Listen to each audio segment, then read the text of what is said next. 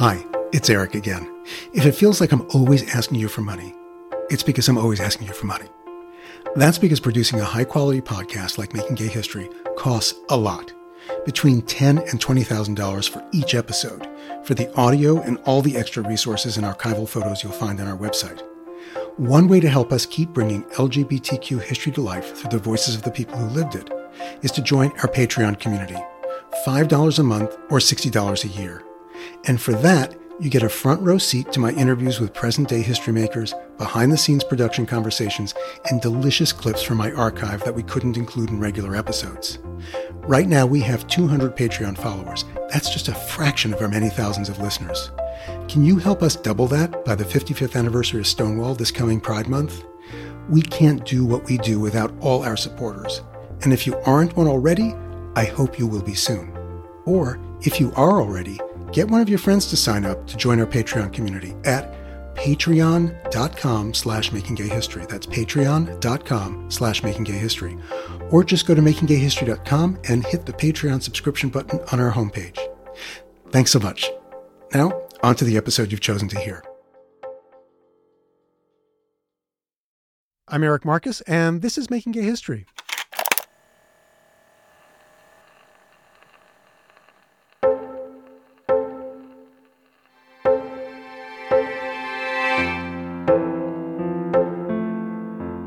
This is the last episode of Season 4 of Making Gay History. During this season, we've gone back in time to 1897 and the very first gay rights organization in the world, Magnus Hirschfeld's Scientific Humanitarian Committee in Germany. We've followed the stories of the very earliest activists in the U.S. who took inspiration from Dr. Hirschfeld and started the first organizations here. And we've traced the history of these organizations as they grew, became visible, and started challenging the status quo. But as this season about beginnings draws to a close, we're approaching a moment that many believe to be the beginning, the hot nights in June 1969 that have become the central story of the fight for LGBTQ equal rights, often described as where it all began. The next season of Making Gay History will focus on that inflection point and its aftermath, but for now, we've got some more of the pre-Stonewall story to tell. It's a story about transition from the mid-century homophile movement to the era of gay liberation that followed. And Martha Shelley is going to help us tell it. There were so many things that were familiar to me about Martha. She's a fellow New Yorker, I'm from Queens, she's from Brooklyn, we're both Jewish, she's first-generation American, I'm second, our relatives spoke Yiddish. If you looked at photos of the two of us as teenagers with full heads of curly brown hair, you might even say we were related instead of just from the same tribe. That said, Martha and I couldn't have been more different. She was a wild child compared to me. Martha came of age in the expansive and explosive 1960s and found her place in revolutionary politics. I came of age in the mid-1970s, and at 17 escaped my socialist working-class family for the ivy-covered walls of Vassar College, where I strived to pass for a private school preppy. By the time I interviewed Martha in the late 1980s, we were both living on the West Coast, and she had more than a lifetime's worth of activism behind her. About now, I'd usually set the scene for you, describe her house, her clothes, what she looked like, but shamefully, I didn't take any field notes that day. So I can't set the scene. But I can tell you that Martha got involved in the movement before Stonewall and played a crucial role afterwards. So I sat down with her at her house in Oakland, California on Tuesday, October 24th, 1989. I clipped the microphone to whatever it was she was wearing, asked her to take me back to where it all began for her, and pressed record.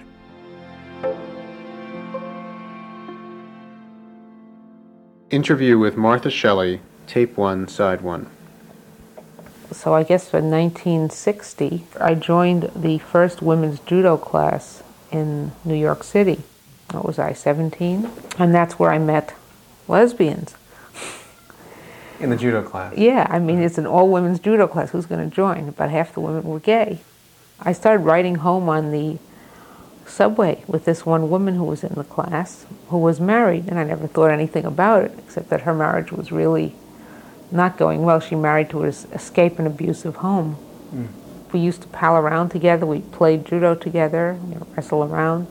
One day she invited me home for dinner. Her husband was a construction engineer. He went to sleep in the back room because he had to be up at 5 in the morning, and we made love in the living room. And I went home thinking, oh my God, I'm a lesbian.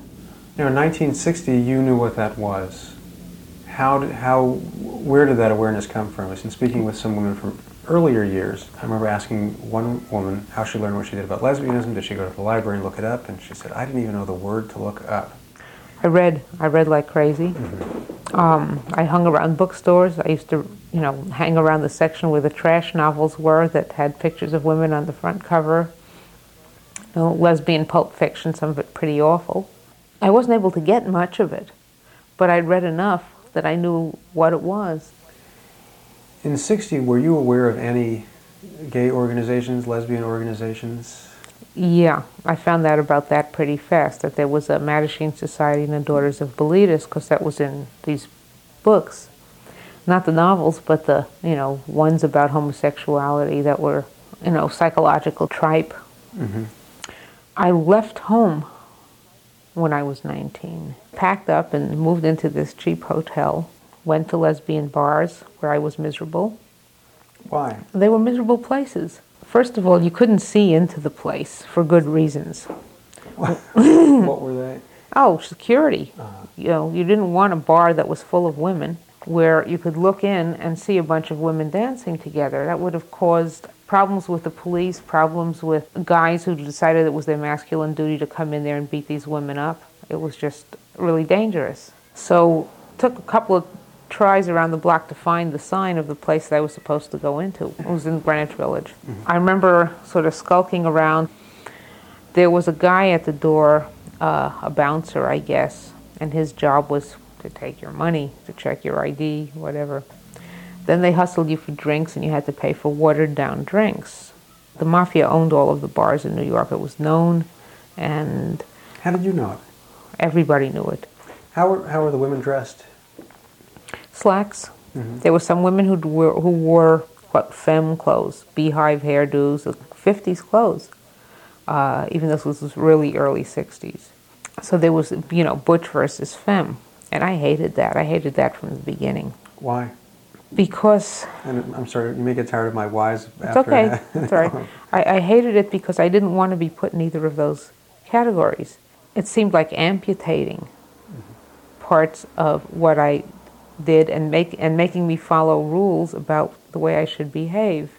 I became a lesbian. I think part of it was a rebellion. Nowadays the hip thing to say is it's inborn. I'm not so sure of that. I think that maybe that's part of what went on, but I think that I've had a long time strong feelings about not submitting to authority and to rules. I had a chance to join the military when I was in high school, and this was the Air Force. They came around looking to recruit people in my high school. I said, could I be a pilot? They said, girls can't be pilots.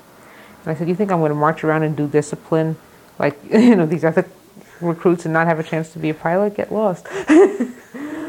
So I always had a strong feeling against being pushed into a role or made to follow orders that didn't make sense to me.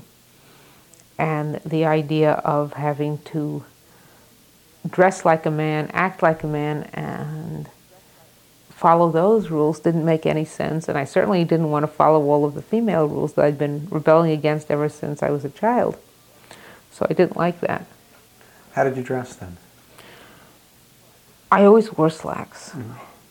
Well, I did. That's not true. I had to go to work, and I had to wear dresses to work in those days because you couldn't wear slacks to the office. So as soon as I got home, I would put on a pair of slacks or blue jeans. I think I liked blue jeans better than anything else. And I would wear a plaid shirt or whatever shirt I felt comfortable in, and I suppose that would be called butch. The ethos of the time said that the butch makes love to the femme. Well, I wanted to be made love to also. I didn't mind wearing the same clothes I was wearing, but I didn't want to be forced into not getting my needs met in bed, and that was the price of not wearing a skirt. How did you survive then in that environment? I went to DOB. When did you start going to DOB? 1967, and I really felt good about that when I went. Do you remember there. your first meeting? Mm-hmm. Can you tell me about it? I remember walking into the place. There was this one woman, Jean Powers. She used the name Joan Kent at the time. She signed people up, and I was going to use my real name, but she insisted that I not do that. She had been hounded by the FBI during her lifetime, and she insisted the FBI might get hold of the mailing list. I thought it was silly, but I chose a pseudonym and then put care of my real name. What was your pseudonym? Martha Shelley. Oh. And then I just changed it to my real name. It's now on my driver's license. What was your Martha name? Altman. Martha Altman. Mm-hmm. Which would you prefer? Your legal name is now Martha Shelley. Yeah. It just got to be too much hassle to have both of them going at the same time. And I thought it was incredibly dumb. And I figured, if the FBI wants to find us, they're going to find us. Mm-hmm. And of course, as it turned out later, they were looking. They were keeping an eye on us all the time. But I remember it being in an industrial loft building. And it was dark and it was dingy. But it was better than the bars because we could hear each other talk. It wasn't like being in a smoke-filled bar, drinking with a lot of noise, and you couldn't hear each other talk and being hustled for drinks.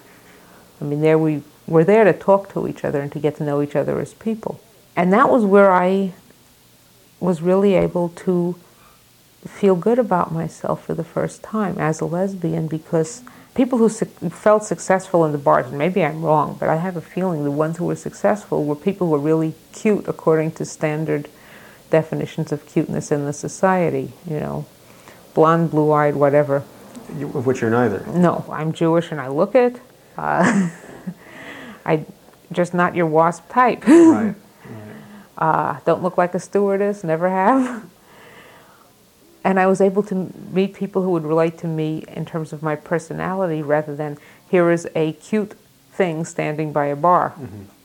Now, by 1967, there already was a women's movement. So I was relating to that, and that gave me a certain amount of ideology to buttress my feeling about roles, not liking roles. What was it? What did you learn during that time that changed your outlook?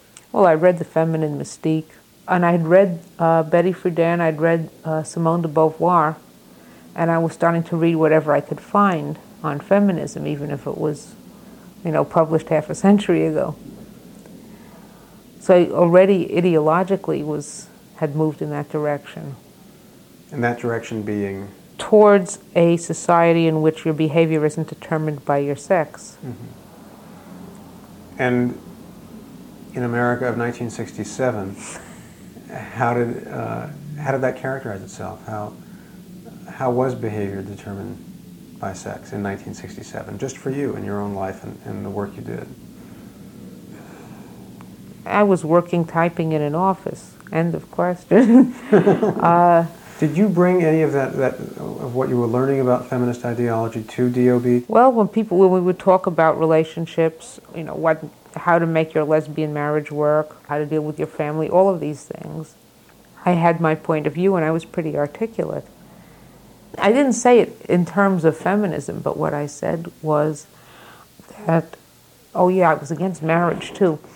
And I said I didn't see why we should replicate the heterosexual society and try to recreate the relationships that I felt we had rebelled against. I didn't realize that, quote, we hadn't rebelled against them. I had, and I was only really speaking for myself and couldn't speak for other people. What was the organization doing at that time? There were meetings, there were guest speakers, and those usually were a psychologist who didn't think that gay people were sick. So we always had a friendly psychologist on hand to reassure us that we were okay. Sometimes we'd have political discussions about what we could do to influence, legislation or something. I don't think it was really conceivable that we could have much influence at that time. And there was the annual 4th of July picketing at Independence Hall in Philadelphia. Did you go? Yeah, I went a couple of times. And what happened at that event? It was hot. If you were female, you had to wear a skirt. If you were male, you had to wear a white shirt and tie. So here we were, gay people trying to pass as normal. And I say that, ironically, because that wasn't the way we really dressed, but we were trying to show that we were just as good and okay and middle class as everybody else, regardless of what we really were like. Did that gall you quietly? I mean, Oh, yes. Yeah. Oh, it definitely did. I thought it was ridiculous to have to go there in a skirt. But I went and did it anyway because it was something to do that might possibly have an effect. I remember walking around in my little white blouse and skirt and tourists standing there eating their ice cream cones and watching us like, the zoo has opened.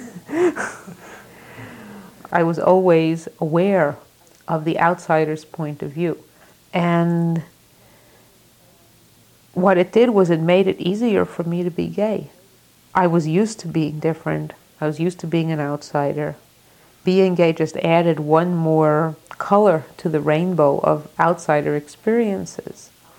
And it fit in. It felt like it fit in with my personality of being a rebel and an outsider. It was like I could do whatever it was, take a risk and survive it. It was like that going to the march in Philadelphia, I could go out in the street and be gay, even in a dress or skirt, and I wasn't going to get shot. So each victory that I survived gave me the courage for the next one. And going on the radio was one more step. Yeah. I was working for Barnard College as a secretary. I worked in the office of the person who was in charge of fundraising, who I didn't know it at the time, but was an old dyke. She was 65, and she was going to retire that year. And I was the head of DOB. Oh, by then you were president of DOB. And I was making these public speeches. One time, a radio station called up, and they were doing a story on the sexual revolution. So I was supposed to be interviewed by this guy who did the radio show. He came to DOB and he interviewed me. And at the end of it, I had a headache because I often got headaches after being interviewed by these clowns because their attitudes and their questions were so obnoxious, humiliating, demeaning. To even have to answer them felt demeaning, but it was a job that I felt was important, and I did it. Well, then the next morning I went into the office, and I'm drinking my first cup of coffee, and the boss sails in, and she said, "Guess what? This guy was here from WOR Radio last night interviewing the girls at Plimpton Hall, which was the first integrated dormitory at Barnard College. Boys and girls could live in the same dorm. And I just must stay up late tonight and listen to this radio program." And I thought, oh, shit. She's going to hear me. You were scheduled to be on, or they'd already taped you? They had already taped me, and I was scheduled to be part of the program. So she came in and said that she's going to listen to the radio show. Right. So I didn't know what to do. I wasn't sure whether I still had a job or not. I walked around freaked out all day. At 5 o'clock, I went up to my boss and said, I'm going to be on that radio show tonight. And she wanted to know why. And I said, I'm representing an organization called the Daughters of Bilitis. And she said, what's that? And I said, it's a civil rights organization for lesbians. And she said, well, that's nice, dear. It's wonderful that you young people are taking up all these causes, and gave me the biggest wink and said, now help me out with my coat. I've got to go catch my bus, or whatever it was. Did you realize what the big wink was for? Yep. You did. The next thing that happened, I was having an affair with the head of the Student Homophile League, a guy. We were Bob Martin? Bob Martin, that's right. Oh my goodness. Paths crossed. So you were having an affair with Bob Martin. Right. It was just, it wasn't a very hot sexual affair. Mm-hmm. It was just more thumbing our noses at the universe. Did you tell anyone about it? Yeah, we used to walk into these homophile meetings arm in arm. It was a scandal because they were all, there were these 7 organizations that were in New York, the 7 little homosexual organizations. So it'd be he- DOB. Student Homophile League, Mattachine Society, I forget the others. Some of them were just two people in a Mimeo machine. So it was a scandal in a sense, but at the same time, because the two of us were so blatant and out there in public being pro-gay and, you know, being on demonstrations, they certainly couldn't afford to throw us out. Just remarkable. It wasn't like we were only sleeping with each other. It was just, let's just thumb our noses, right? Well, he turned me on to LSD in the men's dorm of Columbia University. And while I was tripping around, took me to see 2001. It was a real blast of an experience. It shook a whole lot of my previous notions of reality. Now, I went to the Bronx High School of Science, so I had a very rigid notion of what reality was, which they taught you in that kind of school. And all of a sudden, I saw the great white light. And a lot of the teachings of Eastern philosophy weren't just mumbo-jumbo. This was reality. And it was a reality that I experienced directly. And it made a lot of sense, a lot more sense than the very linear reality I had grown up with. So that pushed me a little further over the edge. And I was planning to leave my job at the end of the semester. I was offered another job at Barnard College, even though it was, you know, I was openly gay and stuff. And I said, no thanks. I had an offer of a part-time job doing typesetting in the Village for this one woman who had a typesetting shop and used to do typesetting for the Black Panthers on the side and all kinds of radical and artistic groups. Whatever radical, political, and artistic group was in the community, somehow her typesetting shop was in the middle of it doing some artwork or layout or whatever. So I had this part-time offer. And I figured I would quit being in therapy, which I had been, quit my job, move down to the Village, work part-time, and have the rest of the time to write and be a political activist. This was in '69 now? That's right. But it was not, it was before the gay riot. So here it was, the end of the semester ended in June. And just around that time, end of the semester, right, June 28th, the Stonewall riot. Where were you when The shit hit the fan.